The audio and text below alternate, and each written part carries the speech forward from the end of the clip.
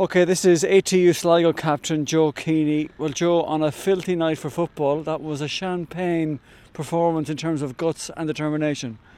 Yeah, just really delighted to get the win here for our Sigerson game this year at the home pitch. We didn't know what to expect coming into it, but we just said that we'd go out and play our football. Like, we have plenty of good footballers, plenty of lads from Sligo, Donegal, Offaly, so it's great we all just came together on the night and it worked out, thankfully.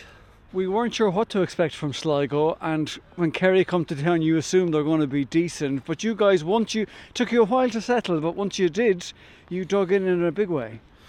Yeah, we just knew that if we could just get the ball into our hands, play as we've been doing in training, and move the ball fast, that we have the players, we can get the scores, keep things tight at the back, because we know they had a couple of dangerous forwards inside that have to be looked after. What was the motto tonight? Take the goals and the points will come?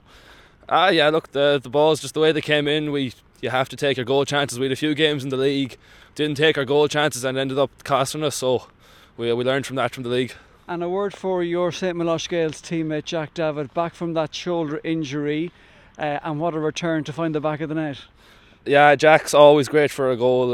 Playing with him for years now, it was great to see him finally back after that injury. He was out for a few months, but yeah, he was back training the last day and he's flying, same as he always was.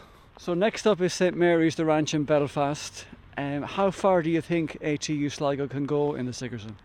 We didn't have much expectations coming into it, but we have belief in ourselves. We can get things right. There's no reason we can't go further. We wouldn't fear any team.